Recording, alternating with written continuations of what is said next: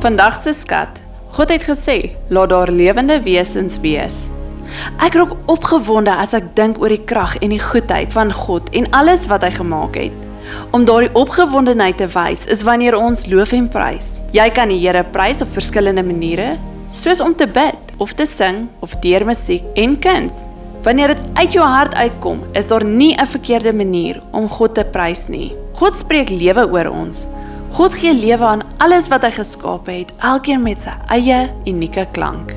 God is so amazing, want elke soort dier was sy idee en is geskape vir sy plesier. Ons kan hom loof en prys met ons stemme en ons hele wese.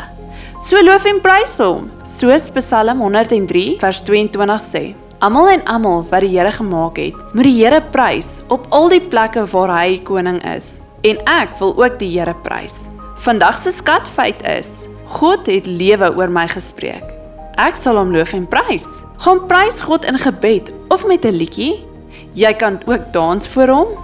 Onthou, wanneer jy gelukkig is, prys hom. Wanneer jy hartseer is, prys hom. In alles wat jy doen, prys hom. Kom ons bid saam.